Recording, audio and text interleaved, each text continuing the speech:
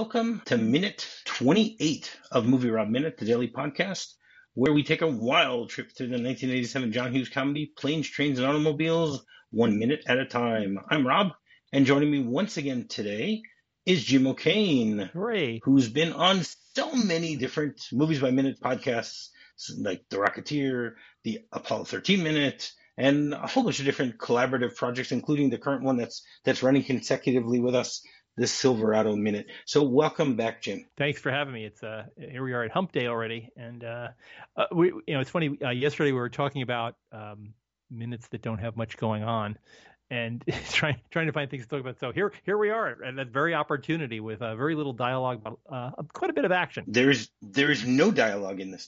There's mumbling. That's the only bit of dialogue that we have throughout this entire minute. Is one of the characters mumbling for 2 seconds? Yeah, and that's where we go. And the pigs at the end of the minute don't get a screen credit, so I guess they don't have any words. They do not. So episode 28 begins with Neil realizing that he's going to stay in this motel in the end, and he starts returning his belongings to the shelf, and goes all the way till, as you just mentioned, by spoiling it for everyone, pig squealing. Wow. And so basically, yesterday we finished this argument between Del and Neil. Both of them pretty much have said all they have to say at this point and are ready to basically move on. Just deal with what they've been dealt. Yeah. We talked about it in more detail yesterday about the fact of how each of them really got their personalities. They show their personalities to the audience through these past few minutes, through this deep argument. And we actually get to see an even deeper part of their personalities by seeing the way that they both finally just have, I wouldn't say give up, but the two of them have said, okay, we've done enough. Let's just move on from here. This was, I guess, something they had to get out of their system. Yeah, it didn't clear the air, but it just blew off steam, I guess. They're just trying to find a modus vivendi, and it's not there. But very. I get in this non-dialogue minute. I think where I usually go is I start looking at other things when I find a no dialogue minute. Because there's so much going on here. Oh yeah. It's little moments of 80s-ness and earlier things. The thing that I noticed the most in this movie of being part of the 80s are the coat hangers. Yes. It is a low rent, low budget, one star hotel on a highway. You'd call it a 1-star hotel? Maybe. I don't even know if we would go that far. If they let you do a half star, maybe, it does have indoor plumbing barely. But I noticed the dollar store plastic coat hangers, which any hotel, even like a half a step up from that, would have the wooden ones that have the hooks that fit into the other hooks that are permanently mounted on the coat hanger. Right. You can't steal, basically. Yeah, exactly. And these are instead of doing it that way, these are coat hangers that nobody would want to steal. Yeah, exactly. It's cheaper to go and buy them than to have to deal with stealing them. Yeah, I have to say that the set decorators did their job very well. Everything there. There's just so much. There's so much awful. Well, it is a real motel, so the question is whether it really, whether they use the real stuff in the room or not. Yeah, I would guess. I mean, like the exterior would be real, but I'm just wondering if this to me looked like it was built as a set. And they took some of the accoutrements of that hotel. Not that they're hard to find, but it just seems like, oh gosh, the giant feathers that are sticking out of the vase by Steve Martin's side of the bed, and the horrible artwork, and those push button lamps that are mounted on sconces on the wall. Anybody who's ever stayed in a hotel that knows how hard that is on your thumbs to turn it off, because those switches are just they're not built to twist or push. But yeah, I do. The thing that I love the most about this, we've all stayed in bad hotels, and boy, this really, you can smell it. You can feel the stickiness as you're in you don't take your socks off when you're walking on the floor. Right, which is Um, interesting. The fact that Dell still makes himself very comfortable in a place like this, because your yeah, normal yeah, person would be somewhat grossed out by a lot of things that go on in these type of motels. And Dell yeah. is not. Dell, this is where he usually is now. I mean, it's something that I haven't mentioned up until now. You see that they're both using the same bedspread or blanket. You'd think that they would have Yeah. called up the front desk and at least asked for another one. Yeah, I just It's not or like you're going to get one that's going to be dirtier than the one that you have on the bed.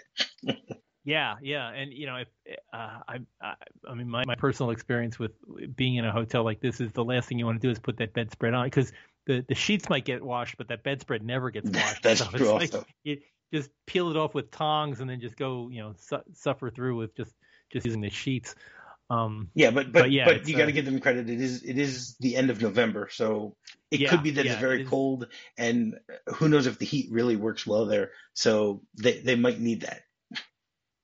Yeah, yeah, it's Even though Neil yeah, isn't you isn't dressed for the winter, Dell is, but Neil is yeah, not. no, yeah, yeah. Just you can feel the crunchiness of the carpet in that hotel.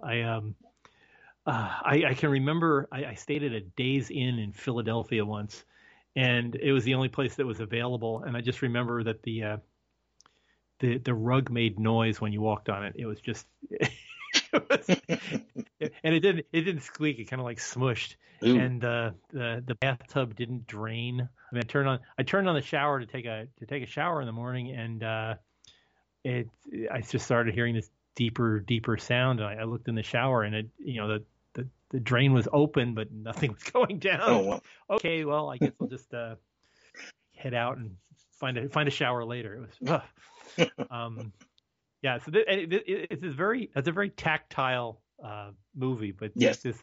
this minute, I could just imagine snuggled up next to next to John Candy in a really bad hotel room. It just must be, yeah, very. You could feel it down the base of your spine. Yeah, Just, completely. I think. No question about that. So the two of them basically, Neil decides to get back in bed and just go to sleep, and we see once again the two of them trying to get comfortable in the bed, right? And then the scene switches, and we get a shot from outside. We see the door tour to the motel room, and we see a shady figure standing there, and then he pulls out a switchblade, and you see that he picks the lock with the switchblade. Now, what do you know about switchblades? I know that they can't pick locks because the tumblers inside that particular kind of lock. I mean, it's not a Schlage lock, but it's a that I know that type of lock has at least four tumblers on it, and I don't I don't see how you're going to get what's basically an oversized butter knife into the slots to move it. But this is a movie, so Maybe it's that's broken. how you do it. If it's Yeah, it broken, could. actually, if it was broken, then you don't even need the switchblade. You can just turn the knob. Yeah, yeah, yeah. It might just be there's a pin or something, a single pin that he has to push in, similar to what they use in like bathroom doors and stuff. You just need Right. something pointy enough. Could be. I don't know much about switchblades, but it's a very pretty Yes, switchblade. that I is have to true. say that That it's is a true. very nice Do you shiny know one. any other names for switchblades? No, no, but I Okay, bet you so do. it's sometimes, of course I do. I now do. I didn't know before I did research, but I now know. So it's sometimes called an automatic knife, a push button knife, an ejector knife, a spring knife, a flick knife, or a flick blade. So the obvious idea of a switchblade is that you push a button and it pops out, and you basically just you only have the handle, and when you push a button, so the blade pops out. So there are three different ways that they made these. Okay, you have the ones that come from the side opening, which we probably all remember from like movies from the 50s and stuff like that, where I'm pretty sure exactly. Yeah, yeah. No one Oh, can yeah. see I'm what you sorry. just Yeah, no, did, no. But Jim. it was, it's like if the only, It's a West Side yeah, Story yeah, move, yeah, yeah, You just followed by a musical number and everybody snapping their fingers. So, exactly, exactly. So you have them that they come out of the side. Okay, now these are considered the most durable of switchblades. They're also usually much cheaper. the problem is that you can't grip the handle as firmly when you're activating the knife because you have to make sure that your hand is not in the way of where it's going to pop out, right? And another con of having this type of switchblade is that they're more limited in the type of shapes that the blade can be because the blade has to fit in to the side Right. of the holding. Okay. Then you have another type of switchblade, which is known as an OTF knife. It's out the front. Okay. So what those basically are, there are two different types. You have the double action OTF knives and the single action OTF knives. Okay. The double action ones are the ones where when you push the button, it pops out and you can retract the blade also by pushing the button again. Okay, so the so problem, it's kind of a release that would also, and then there must be a spring at the bottom so that when you press it in, it charges it for the next release. Okay, correct. So the advantage of these type is that it automatically retracts the blade, and it has what's known as an at rest position for the spring. Okay, the problem is that the mechanisms are much more complicated, and therefore they're much more expensive to buy these type of knives, but they also have a weaker firing action because of the fact that they need to go both ways. They need to go out and back in. So and they're probably prone to malfunctions too, yes. I would think. Correct. And then you have the single action OTF knives, which basically you push the button and it pops out, but in order to put it back in, you have to do that manually to retract it. So they say that these are better because the blade is more firmly attached because it only has to pop out one way with the spring, and it also displays a lot less wobble and play than what you have in the double action because of the fact that it has the double springs. I may be misremembering this, but if I recall correctly, somewhere in the late 60s, I think switchblades were made illegal that you wouldn't be able to sell them through We're the mail. going to get into that right now. Oh, okay. So how many states or U.S. territories do you think today it is illegal to carry a switchblade? Of the 50, what would you say? Maybe 8? Very close. There are 7. Okay. Oh, okay. Okay. Delaware, Hawaii, New Mexico, Puerto Rico, the U.S. Virgin Islands, Virginia, and Washington. Those are the 7 states and territories that it's illegal. Now, they have 5 other states which have, it's known as limited. Okay. So I just found it really funny. So I'm going to quickly read off what these limited things are. So in Illinois, you're allowed to carry a switchblade if you have a valid firearm owner's identification card. In Minnesota, it's illegal unless it's allowed under exceptions made for collectors and or possession as curios or antiques. So if you have a store that's selling antiques, you can have a switchblade. In New Jersey and Pennsylvania, you're only allowed to possess it if you have it for lawful purpose. I'm not really sure what that really means. I don't know what a lawful purpose is. You're not going to rob a bank with this, are you? No. Okay. I have it for lawful purpose. I wasn't able to figure out what a lawful purpose really is. And in New York, you can have it if you have a hunting, fishing, and trapping permit, then you're allowed to have a switchblade. So I thought that was pretty funny. You mentioned about the fact that you were curious as to when it became illegal to use it.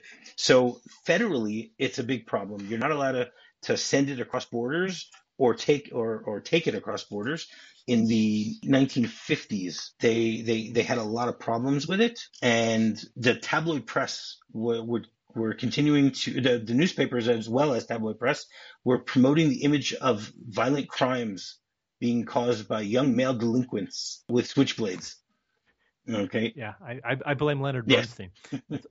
And in 1954, Democratic Representative James Delaney of New York actually authored the first bill submitted to Congress banning the manufacture and sale of switchblades, which began a wave of legal restrictions worldwide and a consequent decline in their popularity. Obviously, once it's illegal, nobody's going to have to deal with it anymore. I was wondering if declared as arms. I mean, I'm just wondering if anybody ever posted any kind of a Second Amendment, Yeah, counter to it.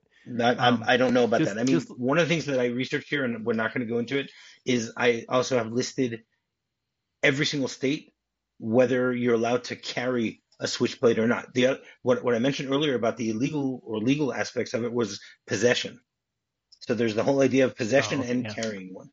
But we're not going to go into that. That would be too much no, to start talking about it. yeah. I was just looking up what I live in Texas, and I was, what's the Texas knife law? And as of September 1st, 2013, it is legal to manufacture, sell, repair, transport, and possess switchblades. But only Um, only if it's less than but 5.5 inches.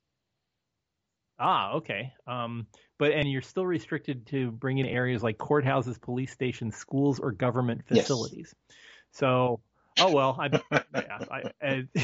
it's good. It's good to know I can go out and get a switchblade. I just don't know where I'd get one. So I'm just gonna stick with my X-Acto knives because that seems to work best when I'm doing stuff around the house. I can't imagine a switchblade As is long that as it's for handy. lawful And purposes. yeah, exactly. So, all right, I feel it's this. I think we've covered the switchblade it's very adequately now. But yeah, I think I would guess not on the skill of the switchblade user here in this picture, but more on the deficit of Yeah, that hotel room exactly. key, which and now he'd be defeated by all those near field cards that Yeah, that that's are in true. hotels nowadays because nobody the old key that used to be able to drop in any mailbox to send it back to the hotel, those days are gone. Exactly. So basically, this thief breaks into the room with his switchblade, and then we see him crouching next to Dell. You see a guy in a hat. Now, the actor who plays this is Gary Riley. Do you recognize him from anything? Have you seen him in anything? No, Okay, so I may have, but I don't know them by the name. he was in a number of movies in the 1980s. He was in Stand By Me. He played Charlie Hogan. Oh, okay. Okay, he was in Ruthless People.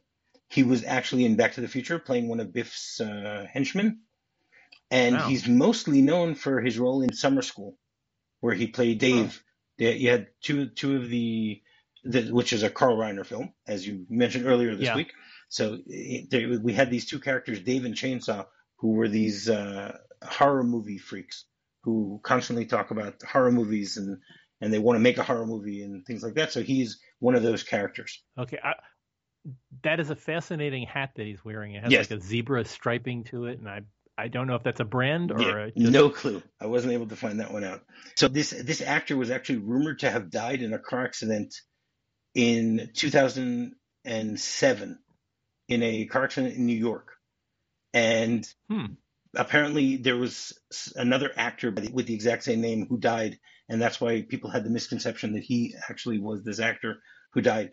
And he ended up posting on Facebook a picture where he basically said, "I'm still alive." Oh, he had to hold up like today's newspaper and say proof Yeah, of life. exactly. Wow. That type of thing. Now, he was also in the running for one of the two top spots in Bill and Ted's Excellent Adventure. Wow. And apparently he was one of the finalists and missed out on it. So when we talk about the script, we'll get more into him Yeah. because his character is much more detailed in the script. So basically, he rifles through the wallet and pulls out a large wad of cash. Okay, and he has this like very wicked look on his Yeah. face when he's taking out the money. And then what's interesting is he folds up the money and puts it in his hat. He doesn't put it in his pocket or anything like that. And the music is pretty good here. It's like this mysterious type of music Yeah. trying to think. And then we see Neil moving a little bit, and then he looks up. This thief looks up and sees Neil moving, and then he crouches down. So apparently, not to be seen or anything like that. But I believe that what he's doing there is he's actually going to over to Neil's side to go steal his money. Ah, okay. Yeah. But noticing when he's pulling out the bills that is a lot of $1 bills. I don't know Yes, how much Dell had, but it didn't seem like it was very much. Um, it, right. In the script, we talked about it last week. He had hundreds of dollars in his wallet, mm, but maybe it was all in ones. I don't know. yeah. Was this in the original script or was this added in later or? We'll talk about that in a few minutes Okay. when we get to the end of the minute. I'll Okay. keep you in Okay. suspense Yeah. for a few more minutes. Yeah. And Okay. Then we basically, he leaves the room, and we see a shot from outside of the motel, and it's morning, and they show a long shot of the whole of the hotel from afar, which is pretty interesting. I mean, like, what would you think the significance is that they're showing us this with a whole bunch of pigs, well, across the way? if you've ever been anywhere near a pig farm, the smell is indescribable. It is just, it's like living next to I think paper mills and pig farms. Just to give an example, the town of Secaucus, New Jersey, used to supply bacon to the New York City area, and they had a large pig farm in the Jersey Meadowlands. The pigs, they stopped having the pig farms there in the late 1950s, early 1960s. To this day, you can still smell pig feces from 50 to 70 years after they got rid of the land. Wow. It's the smell is incredible. So just if you know anything about being around any of our porcine folks here, it's this is like, I think John Hughes knows. Roll up your windows. Yeah, definitely. It's hold your breath and wait for the next mile marker to show up, because it's pretty awful. Right. I mean, I think that the reason that they're showing this is to show us that this motel is in one of the worst places possible. Yeah. It's right across the street from a pig farm. Yeah, that's what it comes down to. And you see all the, like, in the background of, even though this is only a couple of seconds shot, in the background of this motel, there's a bunch of 18-wheelers. It's a large truck parking lot behind there, all the different rider trucks and things. So you're going to be awakened in the morning by the smell of pigs and the sounds of diesel engines starting up to get on their day's work, which is probably like 4 or 5 o'clock in the morning. It's just. Yeah, that's true. Yeah. Yeah. So basically, this whole scene supposedly takes place in Kansas. So I did a little bit of research, and there are currently 1,000 hog farms in Kansas. Okay, and 150 of them produce over 99% of the state's pigs. Wow. Meaning that most of those hog farms have very few pigs on them. Yeah, it's okay. You don't need many, I can tell you that. It's pretty bad. All right. Well, Kansas is the number 10 state in hog and pig inventory, producing about 2.7% of the nation's total. In 2019, Kansas producers sold 3.7 million market hogs, feeder pigs, and seed stock, with a gross market value of nearly $500 million. Wow. Okay. These hogs produced over 600 million pounds of pork, which help feed millions of people in the U.S. and abroad. Okay. Wow. So that's a lot of sausage. Yeah. Yes, that is definitely true. I personally don't know, because I don't eat pork, but apparently. Well, yeah, there's many other ways. If you eat corn, you're contributing to the Kansas economy one way or the other. Right, that's true. And it looks that like, is definitely true.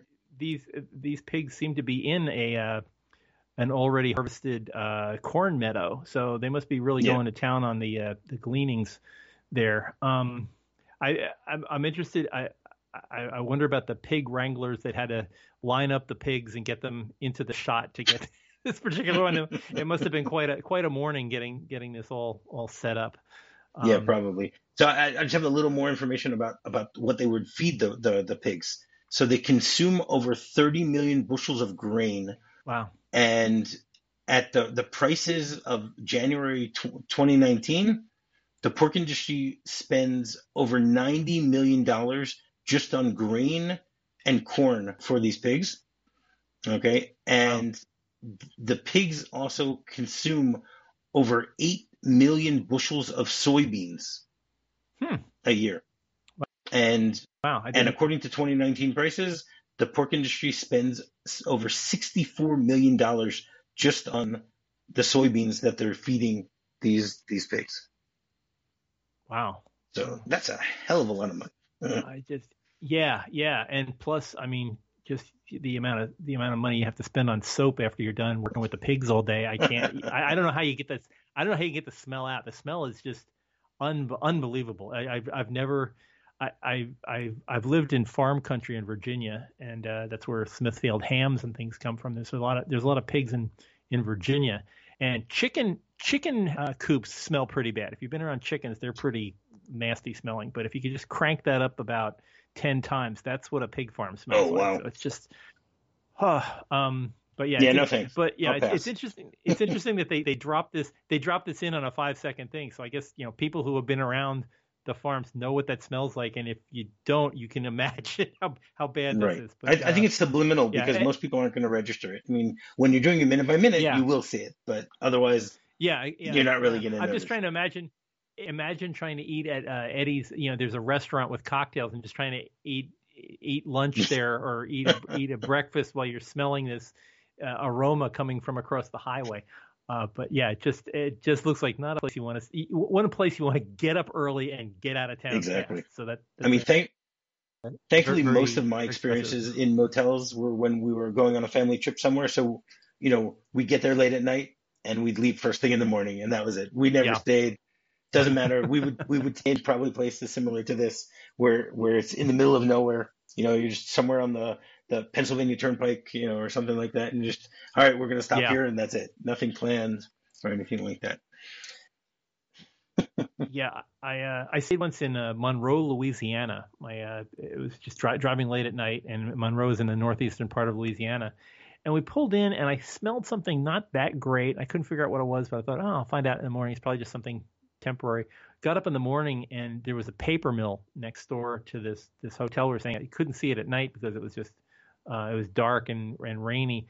But when morning came up, it was hot, and there was this haze, this yellow haze in the air, and the smell of fermenting wood pulp was Wow. horrific.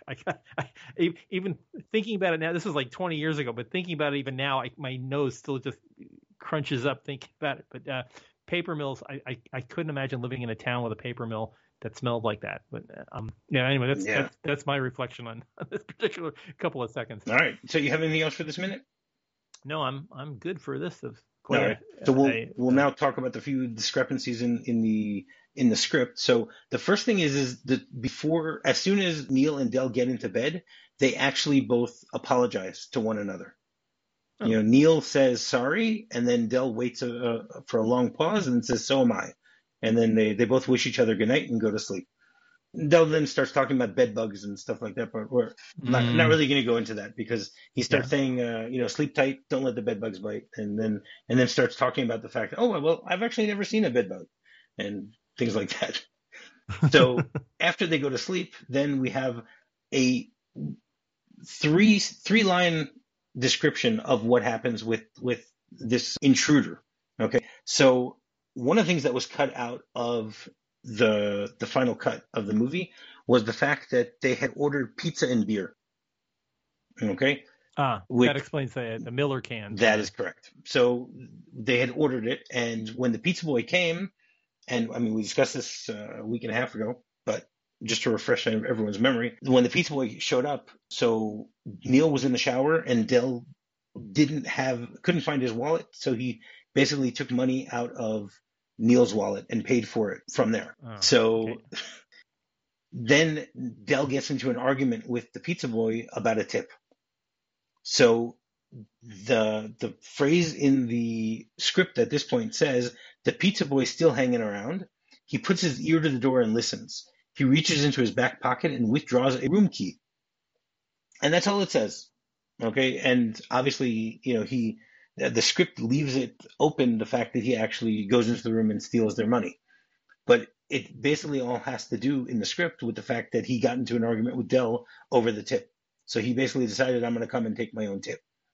But the thing that really gets me with this phrase is the fact that he actually has a room key.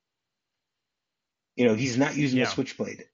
I guess they decided in the final cut that they would change it and make it look like that he's breaking in instead of just using a key. Maybe he knows Gus, and maybe Gus was sleeping and he just walked in and took an extra key or something like that. Or maybe it was part of housekeeping or something. That was his other job was working Yeah. at the hotel or So something. what I find very interesting is apparently when they filmed this, so Gary Riley had a larger part in this, and he was the pizza boy. And because of all the editing that they did, they actually changed his character from being a pizza boy to being a motel thief. Well, So, huh. and then I wonder how uh, Gary felt about that. no clue. I tried getting in touch with him on Facebook, but he didn't respond. So hopefully one day we'll respond and I'll be able to chat with him a little bit, find out what he says about all this. Who knows? And then the last thing is they describe the motel in the morning, and it's basically it's one line, and it says it's even uglier in the daylight, in the middle of nothing. That's all it says. Well, mission accomplished. Yeah. They follow that part of the script to the Completely, letter. completely. Yeah. All right, so every Wednesday we do a little segment known as Hughes Hump Day. So Jim is going to give us his top 5 movies by John Hughes. Okay. Well, it's John Hughes. As I said, I'm not the biggest fan of John Hughes, but I do admire his ability, his creative skills. And so let me give you we'll have a countdown from 5. Number 5 was he wrote the original story that National Lampoon's Vacation was based on. It was called Vacation 58. I remember reading it in National Lampoon. He wrote in a style similar to there was an author back in around the turn of the century named Ring Lardner, and Ring Lardner wrote a similar story called The Young Immigrants, and it was about a trip in the 1920s or 30s to Niagara Falls with a family. That's where there's a frequent phrase that people will refer to called "Shut up," he explained, and Ring Lardner came up with that. With that thing. So he kind of copied Ring Lardner into this idea of a bad vacation gone wrong. And he wrote similar to that. I mean, back in the early 70s, National Lampoon people like P.J. O'Rourke and John Hughes wrote these great stories that would eventually become things like Ghostbusters and Animal House and stuff.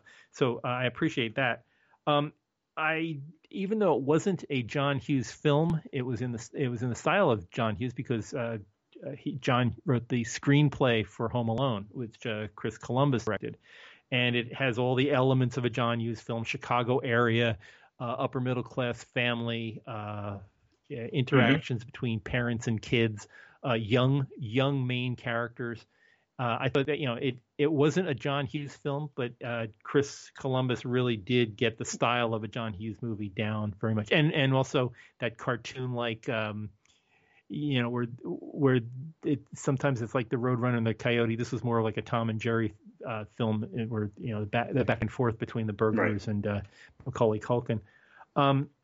Number 3, speaking of Chicago area films of John Hughes, I think the most Chicago-y film was number 3, Ferris Bueller's Day Off. Yeah. Has all those elements, a lot of kids with free time on their hands, and young actors doing slapstick comedy. There's always the foil, the principal, the parents. It has. I think Ferris Bueller is probably the peak John Hughes film. Yeah. Number 2, Breakfast Club, which could almost work as a stage play. I was impressed by. Hughes does a lot of dialogue. He doesn't really rely on action. Mostly it's set pieces. You have a camera that's not moving a lot, and he tells stories mostly through the characters' dialogue, similar to what Kevin Smith does in a lot of his. Although Kevin Smith usually does it with more comedic aspects, and he uses a lot more colorful metaphors. Yes, that's true. That's true. And he, and again, it's another Brat Pack film. You've got some really big stars in the film. You've got Emilio Estevez. You don't have to go through the cast list. And his typical foil, Paul Gleason, always the perfect foil. Yeah. And then number 1 film, of course, with John Hughes. I don't think there's too much of arguments with people. It's 16 Candles. I think is one of his best films that he's ever done, using Molly Ringwald as the centerpiece. He did understand teenage problems. I mean, here Molly Ringwald's character gets forgotten on her 16th birthday while everything else is going on around them. it's very centered on John Hughes's audience, which was teenagers and young 20-somethings who either are experiencing what John Hughes is displaying on film or have recently experienced and can relate to the characters that are on screen. Some of the stuff is ridiculous, of course, but it's comedy, and it doesn't have to all make sense. Right. And so that's where I'm at. I'd say 16 Candles was peak John Hughes. All right, excellent. That's great. Thank you very much. So once again, we have our daily segment, Off the Beaten Track, where Jim will tell us another one of his interesting adventures or misadventures. Well, this one's a little bit more recent. I think earlier in the week I told childhood ones, but here's one from a couple of years back. Speaking of the middle of the country, I live in Texas. My good friends Hal Bryan and Chris Henry, who I've done several podcasts with, invited me up to. They both work for the Experimental Aircraft Association in Oshkosh, Wisconsin, and at the time they had invited me up to Oshkosh to visit the EA's headquarters. It was the 50th anniversary of Apollo 8, first time mankind ever went around the moon. And their guest speaker was going to be Frank Borman, who was a childhood hero of mine. He was Times Man of the Year in 1968. He's the first man to, pilot a Saturn V, and no one had ever flown on a Saturn V before. And the previous mission of a Saturn V almost ended in disaster as the ship almost blew itself apart. So he drove it to the moon, and this was the 50th anniversary of Apollo 8. And so I went up to see them. I have I drive an electric car. I've had it for years, a Tesla, and I got to meet Frank Borman. We recorded a couple of episodes of our podcast up with him, and then it was time to go to lunch. He was going to be giving a keynote speech at the 50th anniversary dinner, and so I said, Colonel, have you ever been in an electric car before? He said, no, I haven't. I've been reading about them, but I never have. So I got Frank Borman was my co-pilot from the EA's headquarters. We went to lunch at a little place around the corner, and he was looking at the inside of the car as I was driving, and he said, wow, this is the future. I'm like, Frank, you've been to the moon, okay? that's about as future as it gets. I'm just giving you a ride in the car, but I get my thing about that whole little episode, and he loved the car. He thought it was great, and you didn't let him drive? I asked him if he wanted to, and he said, no, I'm fine. Anyway, he flies planes. He flies a lot faster than my Tesla could ever go. But he just a very nice guy. He's people, they say you shouldn't meet your heroes, but gosh, if you ever get a chance to meet Frank Borman, I'd say do it. He's hilarious. He's very witty, very dry humor. But the other side of it was that I can now say that I had Frank Borman as my co-pilot. I told my wife, I said, she always sits she likes me driving, so she was sitting in the passenger seat. I said, we get a plaque or something that said Colonel Borman sat here. So we'll see. But anyway, that's my story for today about traveling. I'm always amazed at your stories. Thank you very much, Jim. That was once again another fascinating story. So why don't you once again tell people how they can get in touch with you?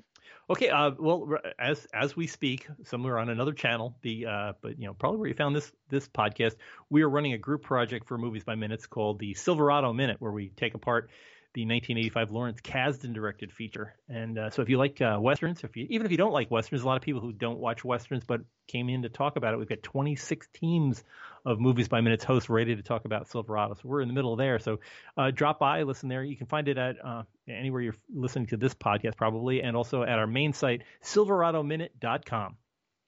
All right, excellent. And finding me is even simpler. All you do is a quick search for MovieRob Minute, and you can find me on Twitter, find me on Facebook, or you can find my website. So until tomorrow, you're fine. Yeah, basically you're fine.